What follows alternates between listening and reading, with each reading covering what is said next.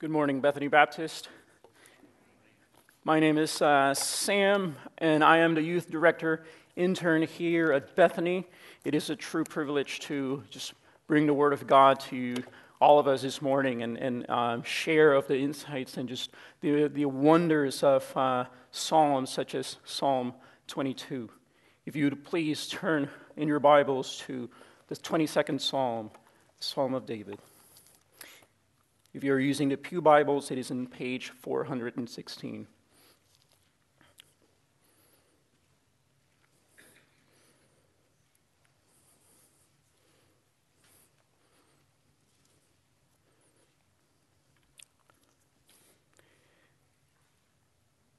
There are a few things in this world more philosophized or written about than the topic of suffering. Every single human being that has ever been born, and even those unborn who feel pain, as has been proven no matter how much Planned Parenthood and the abortion culture denies it, we all wonder at one point in our lives, why does life hurt? Others can only ask, why does life always hurt? Why did my neighbor hurt me? Why did this have to happen? Why them? Why me? Right? From toddlers to feeling pain to adults suffering loss, from scientists studying the brain's reaction in suffering to musicians writing songs and poems about heartbreak, loss, and death. The human is a rational being created in the image and likeness of God, seeks to reason with such experience. We seek to understand it. We seek to overcome it. We even seek to find a permanent remedy for it in our lives and in the lives of those around us to no long-lasting avail. Such was the case in a book written by a rabbi named Harold Kushner titled When Bad Things Happen to Good People. In the book, he describes his son's experience with constant suffering due to a genetic illness called progeria, which caused him to lose his hair, inability to thrive in life, and age faster than a healthy person. Eventually, Kushner's son passes away due to the illness, so he uses that experience to think deeply about what it is, why it is that suffering happens. It happens not just to those who deserve it, but it also happens to good people, according to his standards of good people. Why do good people also suffer if they are good? Obviously, being a rabbi, Kushner tries to reconcile this inevitable human experience to the goodness and righteousness of God.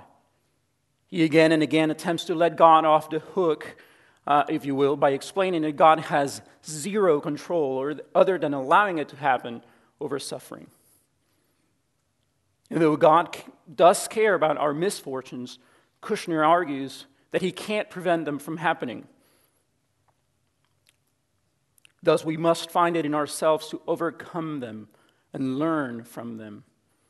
Suffering, he concludes, helps the strong to finally find their strength and live full lives as they use their suffering to be better, to get ahead in life.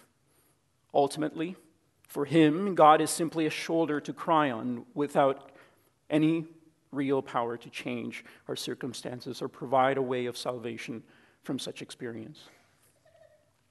Rather, God knows that we have it within ourselves to come out victorious, but it is up to us to do so. Biblical evidence, however, does not support such a view. In fact, it emphasizes our desperate need for someone to not just help us overcome it, but to carry us all the way through it. Scripture points not to ourselves as a source of power and strength to overcome suffering, but to a blessed Savior, a powerful deliverer, and a faithful God. And what not better portion to see such truth than the book of the Psalms? The book of the Psalms is not just a collection of poems, sonnets, and Hebraic hymns, but reflections from the heart written by men whose lives were marked by utter joy and, yes, sometimes even utter suffering. They are beautiful, creative, and powerful rhythmic sayings that are meant to cause in us an awe for the object of their praises, thanksgivings, and supplications. They are meant to be used as we walk over mountains above, as well as through valleys of shadow. They are meant to be sung in victory as well as defeat.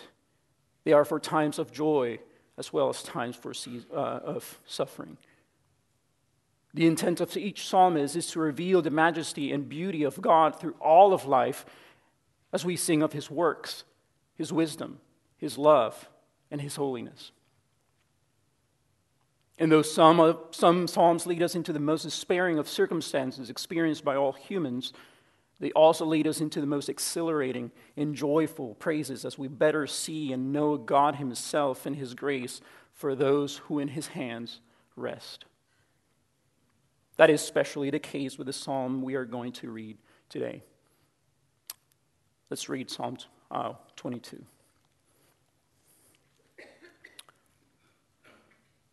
Verses 1 through 21 say, my God, why have you forsaken me? Why are you so far from saving me, so far from my cries of anguish? My God, I cry out by day, but you do not answer. By night, but I find no rest. Yet you are enthroned as the Holy One. You are the one Israel praises. In you our ancestors put their trust. They trusted and you delivered them. To you they cried out and were saved. In you they trusted and were not put to shame. But I am a worm and not a man, scorned by everyone, despised by the people. All who see me mock me. They hurl insults, shaking their heads. He trusts in the Lord, they say. Let the Lord rescue him. Let Him deliver him, since He delights in him. Yet you brought me out of the womb. You made me trust in you, even at my mother's breast. From birth I was cast on you. From my mother's womb you have been my God. Many bulls, do not be far from me, for trouble is near, and there is no one to help. Many bulls surround me, strong bulls of Bashan encircle me. Roaring lions that tear their prey open their mouths wide against me. I am poured out like water, and all my bones are out of joint. My heart has turned to wax, it has melted within me. My mouth is dried up like a potsherd, and my tongue sticks to the roof of my mouth. You lay me in the dust of death. Dogs surround me, a pack of villains encircles me. They pierce my hands and my feet. All my bones are on display. People stare and gloat over me. They divide my clothes among them and cast lots for my garment. But you, Lord, do not be far from me. You are my strength. Come quickly to help me. Deliver me from the sword, my precious life from the power of the dogs. Rescue me from the mouth of the lions. Save me from the horns of the wild oxen. I divided this text into 2 points. The first one is verses 1 through 21, and that is the groans of the lonely servant. The groans of the lonely servant. This psalm is labeled by some as the Psalm of the Cross. This psalm was written by King David, and unlike many of his other psalms, we don't know the circumstances that led him to write in such a way. We know that Psalm 18 was written when the Lord delivered him from the hand of all his enemies, from the hand of Saul. Of Psalm 51, we read that David wrote it when the prophet Nathan came to him after David had committed adultery with Bathsheba. But of Psalm 22's background, there is no clear historical evidence of an experience in the life of the king that would provoke such suffering and questioning as we see in the first 2 verses. My God, why have you forsaken me? Why are you so far from saving me, so far from my cries of anguish? However, this is not to say that there was no event that caused him to write these cries of dereliction. Certainly, something caused David to feel abandoned, to not see God near him. Something led him to cry out by day and by night and to have unrest. Surely you do not utter these words lightly. They are not meant to be just a hook to grab our attention, but a sincere plea for the Lord's deliverance and presence. The questions posed in verse 1 are not a doubtful inquiry to God's silence and apparent remoteness from David's suffering, because he knew his Old Testament. He understood the consequences of Genesis 3, namely the separation between God and creature by sin and death. No longer were Adam and Eve welcome into God's garden where his presence dwelled because they had disobeyed.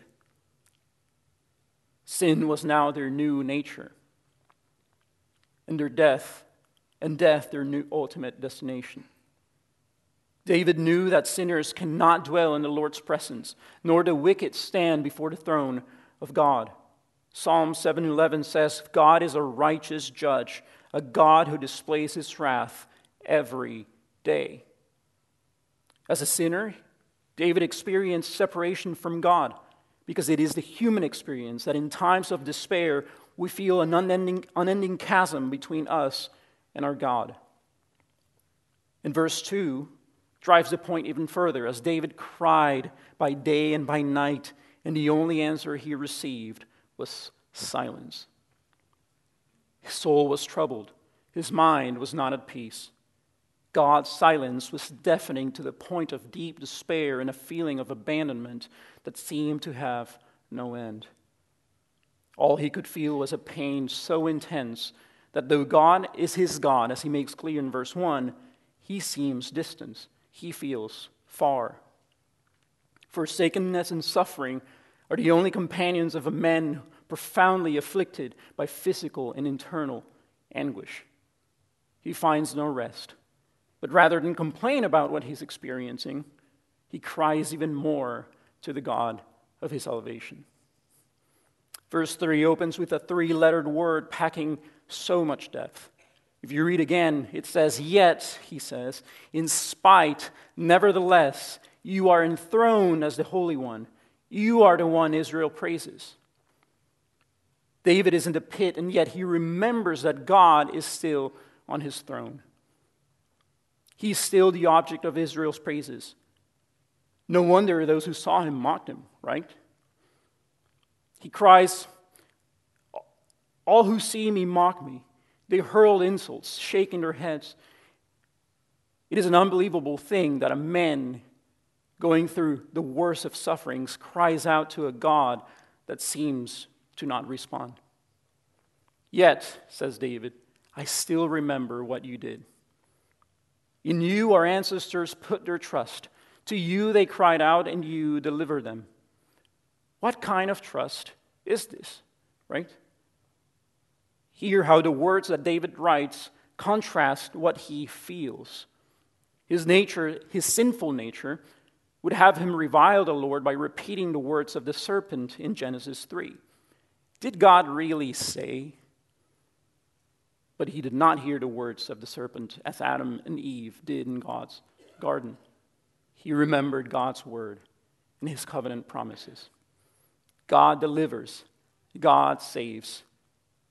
God does not put to shame. Sometimes our feelings seem disconnected from reality, don't they? I am sure that we have all experienced it. There are times when God feels very close, times when we delight in prayer. We read Scripture and it feels as if every verse of blessing is about us. We are thriving. Our kids love us, our spouses are happy, our jobs are prosperous, our bodies are healthy. Everything is going our way. Our lives are a lively flower, lighting under a rain of blessings that we rightly attribute to the sovereign God. Eventually, however, the rain gives way to drought, and the vibrant red rose that once was our life withers, leaving only the thorns.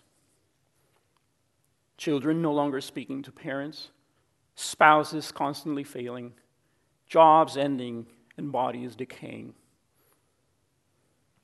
Does God feel as close then? Does he seem favorable toward us then? Didn't he promise deliverance? Didn't he say that if we lived according to his commandments, that we'd receive the rewards promised by them? Didn't he say that he would be our God and that we would be his people? Isn't he holy? Isn't he righteous? Isn't he faithful through it all? The psalmist remembers that, yes, he is. And how does he know? Because God is still sitting on his heavenly throne. He is unchanging. He is just. And he is faithful. Our feelings, our subjectivity, how we see suffering does not determine God's faithfulness.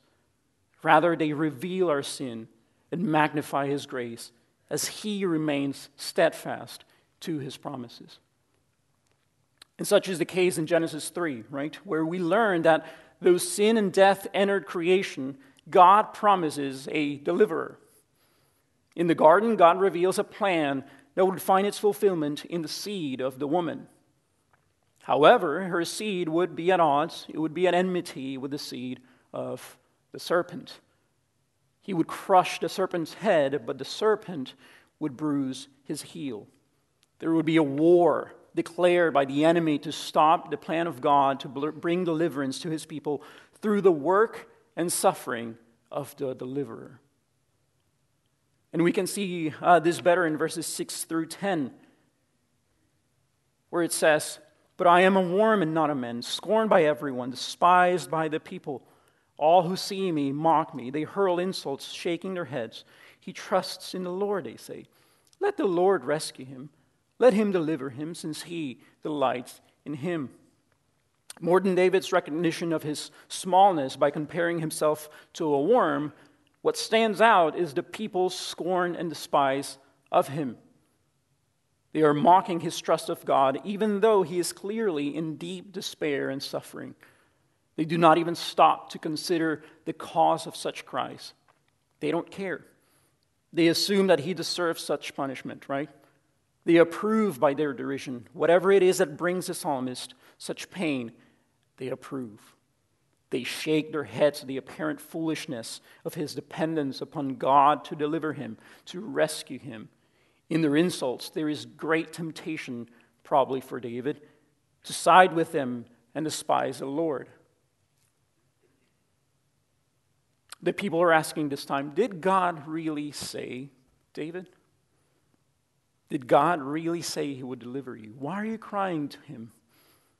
Why are you being such a fool?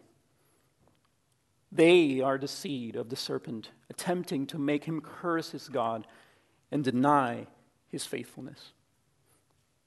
In verse 9, we are met once more by the same three-lettered word used in verse 3. When David says, yet, again, yet, in spite of verses 6 through 8, you, Lord, you brought me out of the womb. You made me trust in you, even on my mother's breast. From my birth I was cast on you. From my mother's womb you have been my God. God watched over him when he was in his weakest state, a baby who still relied on his mother's breast for sustenance, a newborn that cannot do anything but is at the mercy of his mom.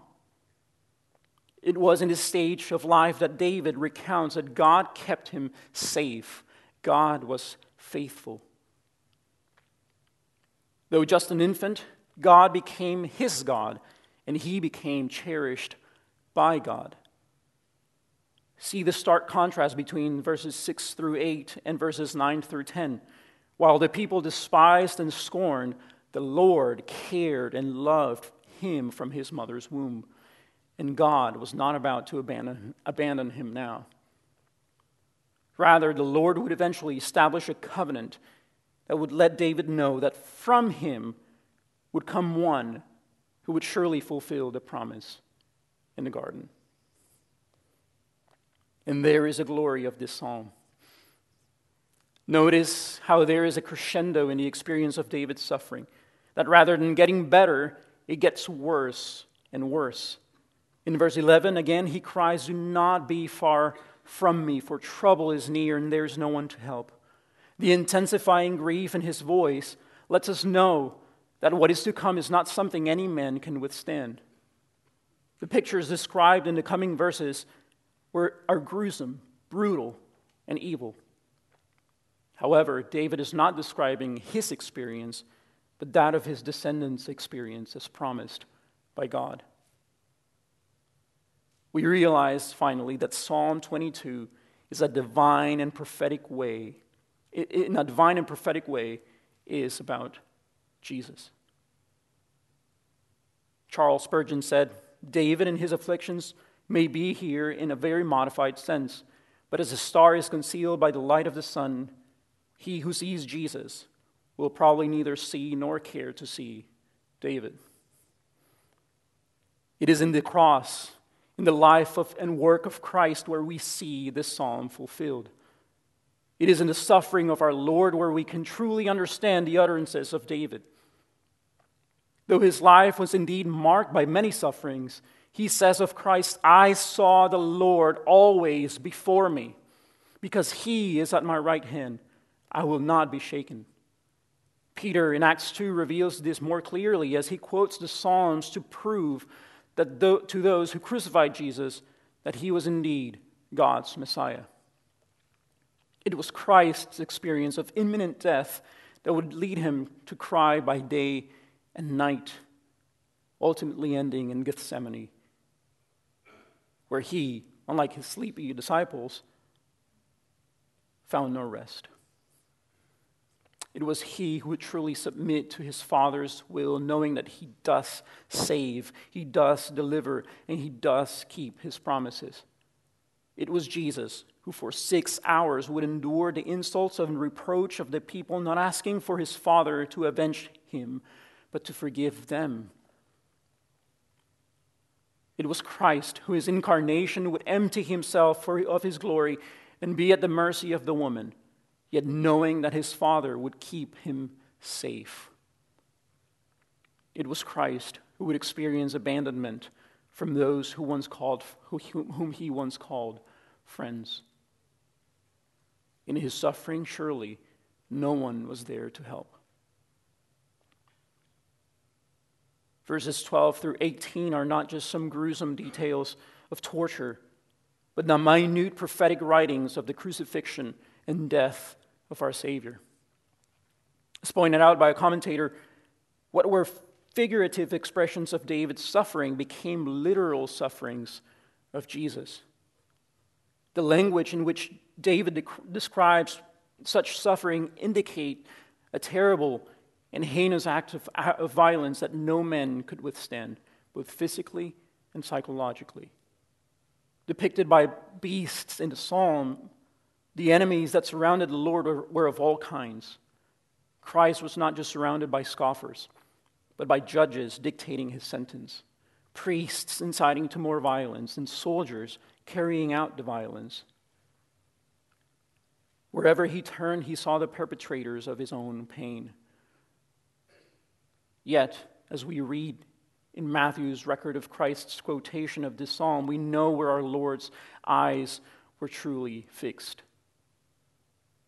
Though he was being poured out like water, though his heart was turned to wax, though they pierced his hands and feet and his bones were exposed from his flesh, though he would soon be laid down and taste death, his eyes looked heavenward, where he would cry for deliverance, knowing that he had to die for the sins that were not his, and pay with his life for those who could only wish him death. So unlike Kushner, the rabbi that wrote such a book, and what many in the world believe of suffering, the view that Christ had of suffering was not just a fatalistic, what will be type of suffering. Neither was it an opportunity to find his inner strength and come out of the suffering victorious, knowing that he would be a better him. In fact, verses 19 through 21 show us that the psalmist, alongside Christ, still sees God as his only deliverer, as his only rescuer, as his only Savior. Even after the wild animals did with him as they pleased, even after they stripped him and divided all he had amongst themselves, even after he laid down his life, his plea would remain that the Lord would come to his aid and save him, that the Lord would finally answer him. And in Christ, we see that God indeed answered by raising Christ from the dead. Christians, when tragedy strikes, when sorrows surround and the mind fogs at the thought of suffering, when our feelings of despair disorient our compass leading to our Savior, on whom do we fall? To whom do we cry for deliverance? Are we quick to humble ourselves and plead for God's presence to be enough? Does our view of suffering bring us closer to the God of our salvation?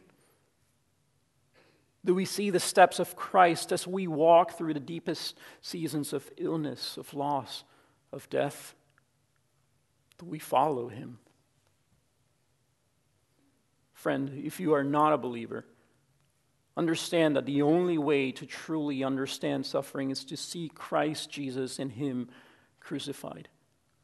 It is to see that our suffering comes from the sin that indwells us and all mankind. Understand that the world can only offer temporal relief until the next time something bad happens to good people, even though, as one preacher said, that only happened once, and he volunteered. He volunteered so that you could see that in him you will find he who gave himself completely for those who repent and trust in his name alone for the forgiveness of their sins, thus freeing you not from temporal suffering, but an eternal one. The suffering and death of Christ Jesus, as pointed out by the New Testament, was a sufficient sacrifice for the forgiveness of the sins of mankind. In the suffering of Christ, we see a submission to God that we cannot possibly achieve apart from Christ. And in his death, he pays the debt for sin that we cannot possibly pay. He truly is the man of sorrows, acquainted with grief, as Isaiah prophesied. One who went before us and suffered the ultimate punishment for our sake. One who tasted complete abandonment, who groaned in total loneliness, so that we could taste the embrace of our God. One who endured all sorts of insults to demonstrate to us through that though the world hates him and his people, God loves and cherishes his people, his Son, and he will do so forever. One who tasted death in the most excruciating way to purchase an assembly of people who would in him praise God's holy name forever. So let us read verses 22 through 31.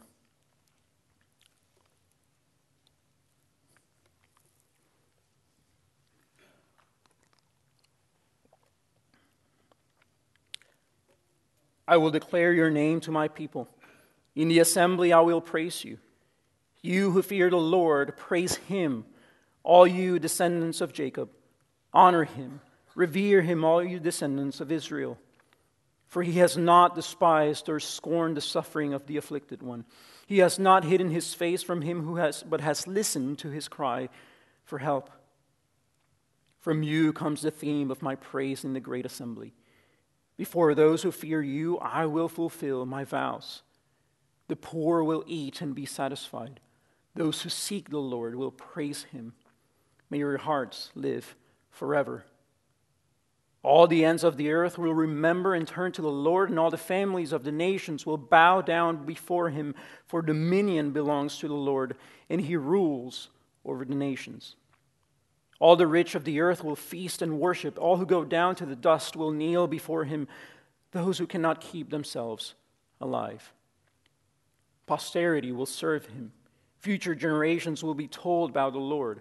They will proclaim his righteousness, declaring to a people yet unborn, he has done it.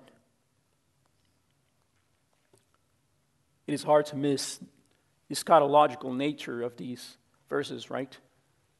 It is as if David has a screen before him where he can see the end, where he can see the great assembly, all those redeemed by the blood of Christ together to praise his name, to praise the blood of the Lamb, to praise the glory of the grace of God. In the first two verses, this psalm shows us the post-garden experience, right? The post-garden experience that is a separation from God because of sin and death. But in verses 22 through 24, it shows us the post-suffering experience, if you will, of the psalmist. That is, trusting God even unto death for deliverance. Verse 24, it gives us an understanding of the nature of his trust. The psalmist knows that God can deliver in this life, and if not, he will not leave his people in the dust of death, but they will arise again. Unlike the scoffers who mocked the suffering of the psalmist, God delighted in him who was afflicted for the sake of his name. Notice what the one who just underwent suffering and death does. He says, I will declare your name to my people. In the assembly, I will praise you. God indeed delivered. God indeed saved. The nature of this assembly is to proclaim the mighty works of God as displayed in the life of the afflicted one. He doesn't stop there. He calls his brothers and sisters and urges them to celebrate with him as God has listened to his cry for help.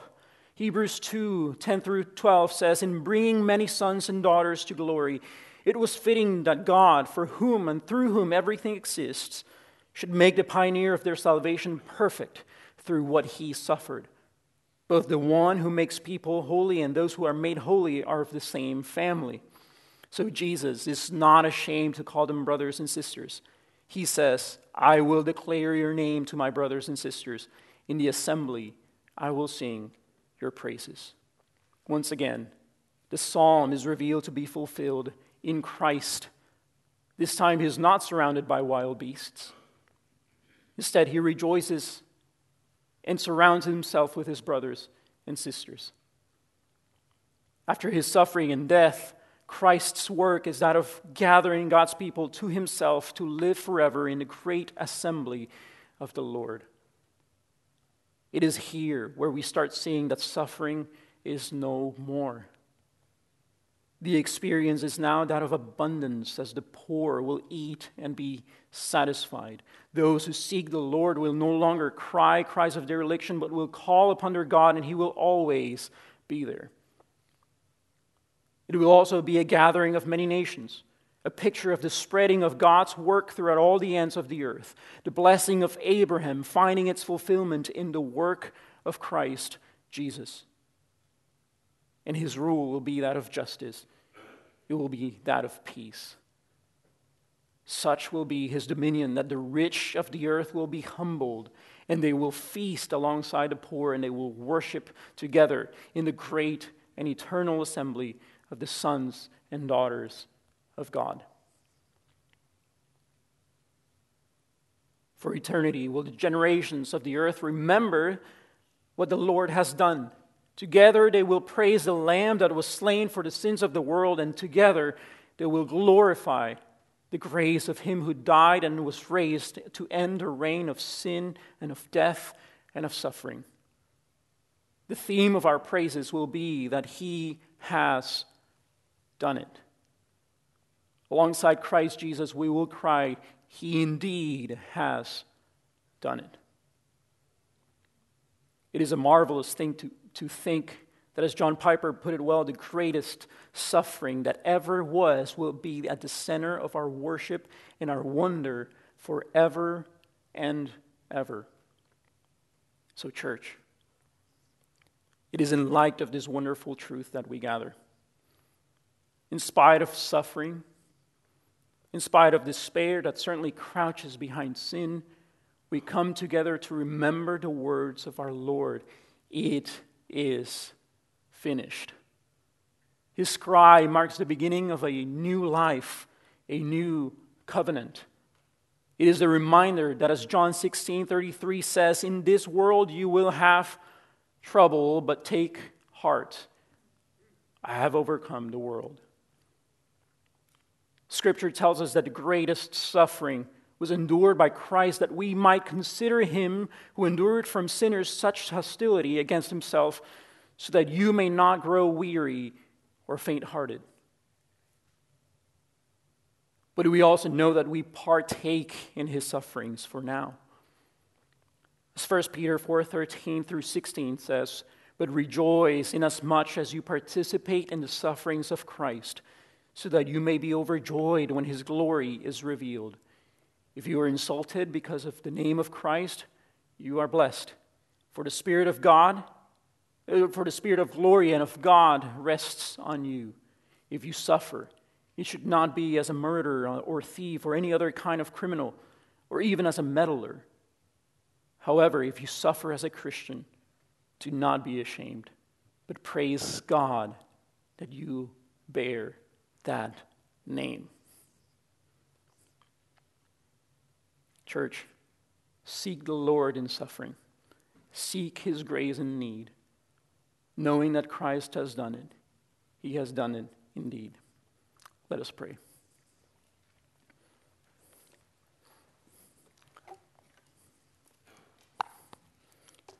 Dear Heavenly Father, how glorious is majestic, and majestic is your word, as it reveals that from centuries before, Lord, you had a plan. And your plan was to redeem a people by the blood of your Son, a Son who volunteered himself, his life, his all, for the sake of sinners. Father, may we see that truth. May we apply it to our own sufferings. And may we call out to you, as you will always be there. Lord, we pray this in Jesus' name. Amen.